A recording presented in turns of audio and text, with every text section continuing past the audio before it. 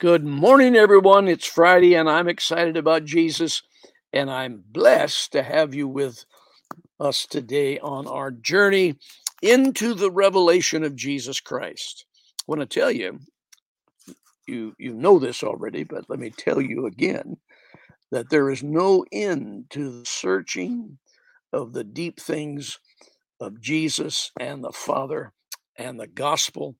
It's continual digging in. Hallelujah. I've got some precious friends that are fanatic about caves and going into caves, and they bring back pictures of beauty that no one sees except those who have a hunger to go into the depths of the earth and find those caverns that they discover. Well, the gospel is ready for you to dig in and find some hidden treasure, not just to bless your life and have a better, Christmas, but to understand why and how and what the purpose of our existence and our why are we breathing air? Why did God call us into the place we are, and how can we fulfill that destiny?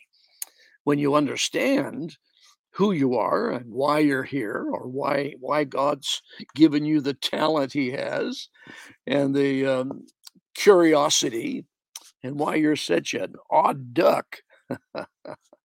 I say that just to bring it to your attention that some of you are very odd. Why? Because you have a particular anointing and a gifting that other people don't have. So that's called an oddity. Doesn't mean you're wrong or ugly. It just means you are doing something special that other people don't have. So be enthused.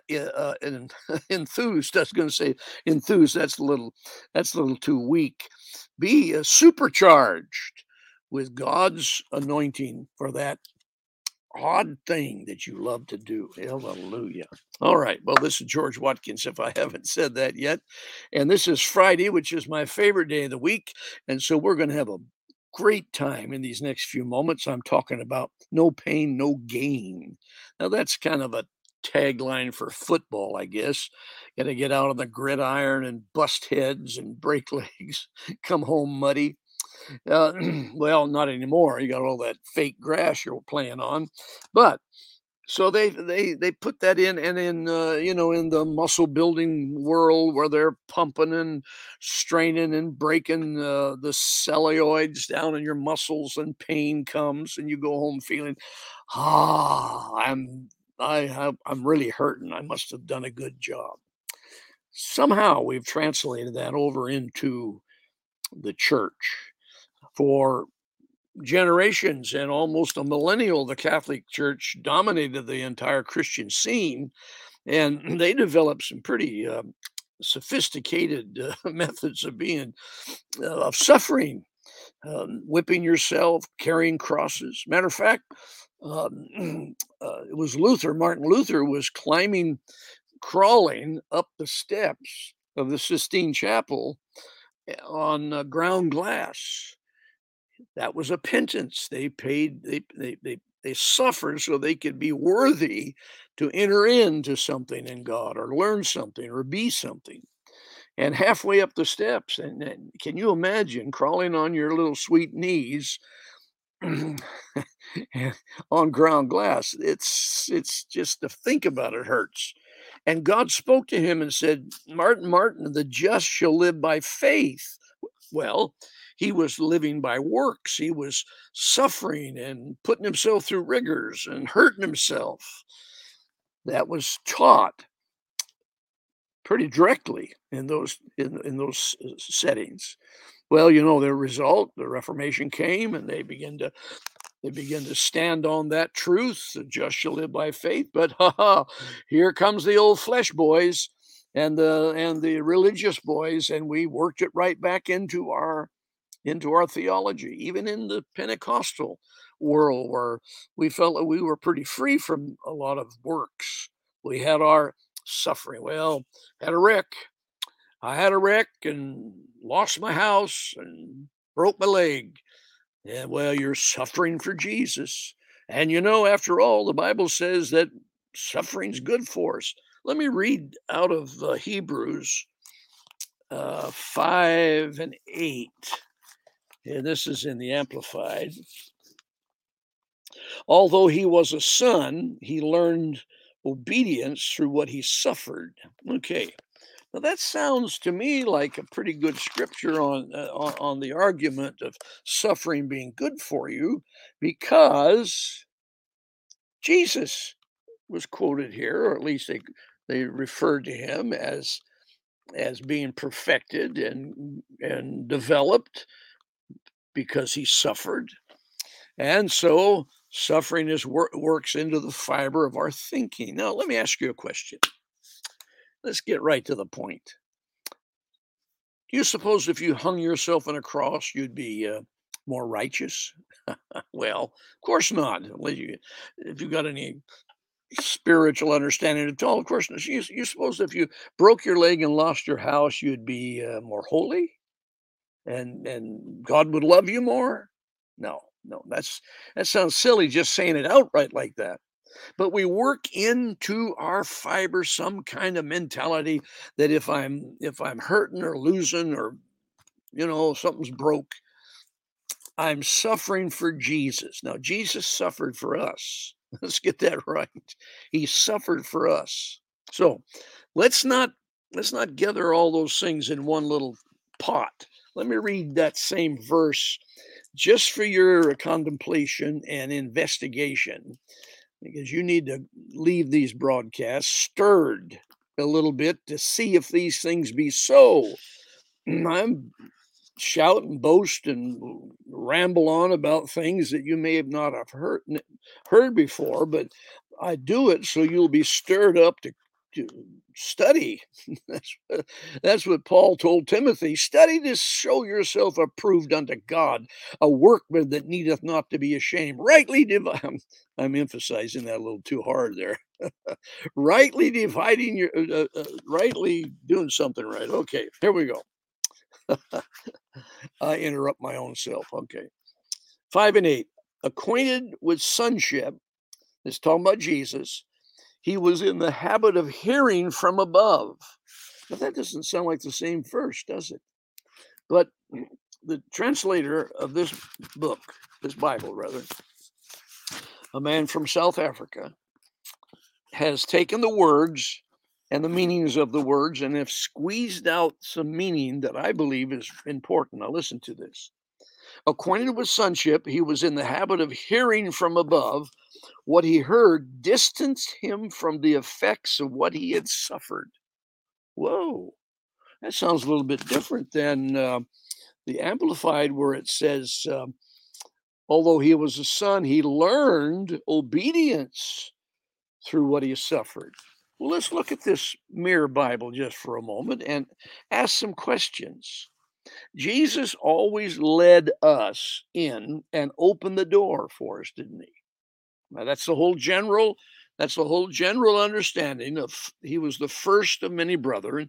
He went first, he died, he rose, we died with him, we rose with him. He was the leader in all of those wonderful and important things. So here we have him breaking through into hearing from above. I think that's powerful. I can now hear from above, from the Father, from the Holy Spirit, from the other side of the veil, and whatever direction you're pointing. I can now hear because, first of all, Jesus heard from above, and it distanced him from the effects of what he had suffered. Now, that's the whole point of hearing from above, is cutting off the effects of what I've suffered. Now, let's be very clear about what James is referring to in the first chapter and the second verse. I have ripped that out of my Bible almost religiously, and it grows back. I've said that enough. It's not funny anymore. Okay, it's a joke. I don't rip my Bible up. Now, you say, Who wants trials and temptations? Who wants trials? James says, count it all joy. So you don't have any suffering or trials. That's a suffering. Or temptations. That's a suffering. You don't have that to improve your righteousness, but you do have it to improve your patience and your long suffering. Oh, no. I have to listen to myself sometime and then go out and get behind a slow driver or a school bus that's stopping my progress. And all of a sudden, I remember that guy on the YouTube or the Facebook that's saying, "Now wait a minute now, that's going to that's going to improve your patience." Like the old boy said, "I want patience and I want it right now." Okay.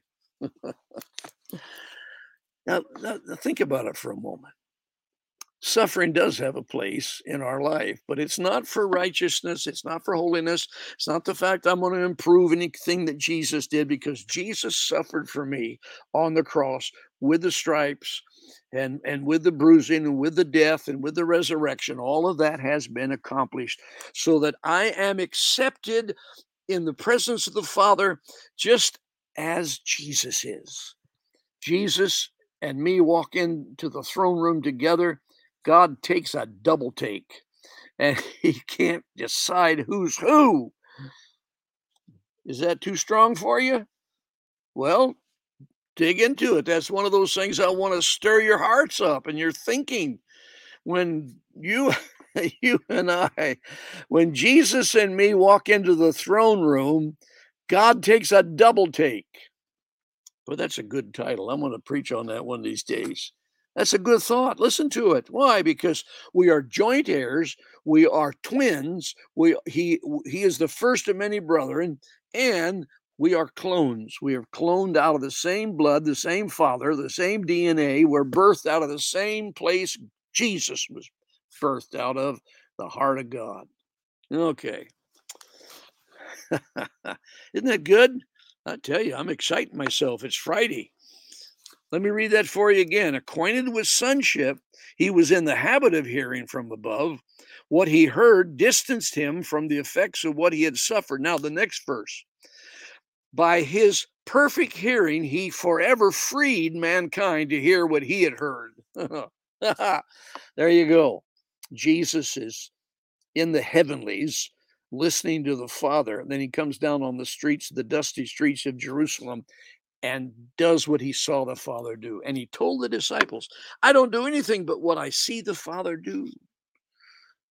He did that so we have the same opportunity, privilege, and we can exercise the same activity. We hear the Father. We listen to the throne. We listen to the news broadcast from the throne. Well, it's better than that. It's actually the Father speaking to us. Oh, I want to excite you into the personal face-to-face relationship with the Father. There's nothing between, as the song says, my Lord, myself and my Lord, my Savior. Nothing between us. No separation in distance. He is as close as the breath you breathe. I like this one. Just breathe on your hand and feel the heat from your breath. That's how close God is to you. Closer than a brother, but he's also your breath. When you breathe in, you're breathing in heaven. Why? Why? Well, God's all around you, isn't he? You live in his presence. You're part of him. He never leaves you nor forsake you. So when you breathe in, you're breathing his aftershave in. Ooh, there's God's presence. See, that's how close he is. And don't discount yourself because you've stumbled and made some stupid decisions or you've been a rebel. Come on, just breathe him in. And as you do that, you are instantly returned back to a place that you thought you had gone away from, but you've never left. He said he would never leave you. You can kick and fuss and spit and holler. He's hanging in there. He's super glue and Velcro all together in one little patch. Amen. Well, amen. Amen. I want you to hear that voice again. Jesus was accomplished. He knew how to hear. And when he heard He made it possible for us to hear, so we can hear his voice and we can hear his heart and we can say his words. Glory to God. Well, that's my Friday.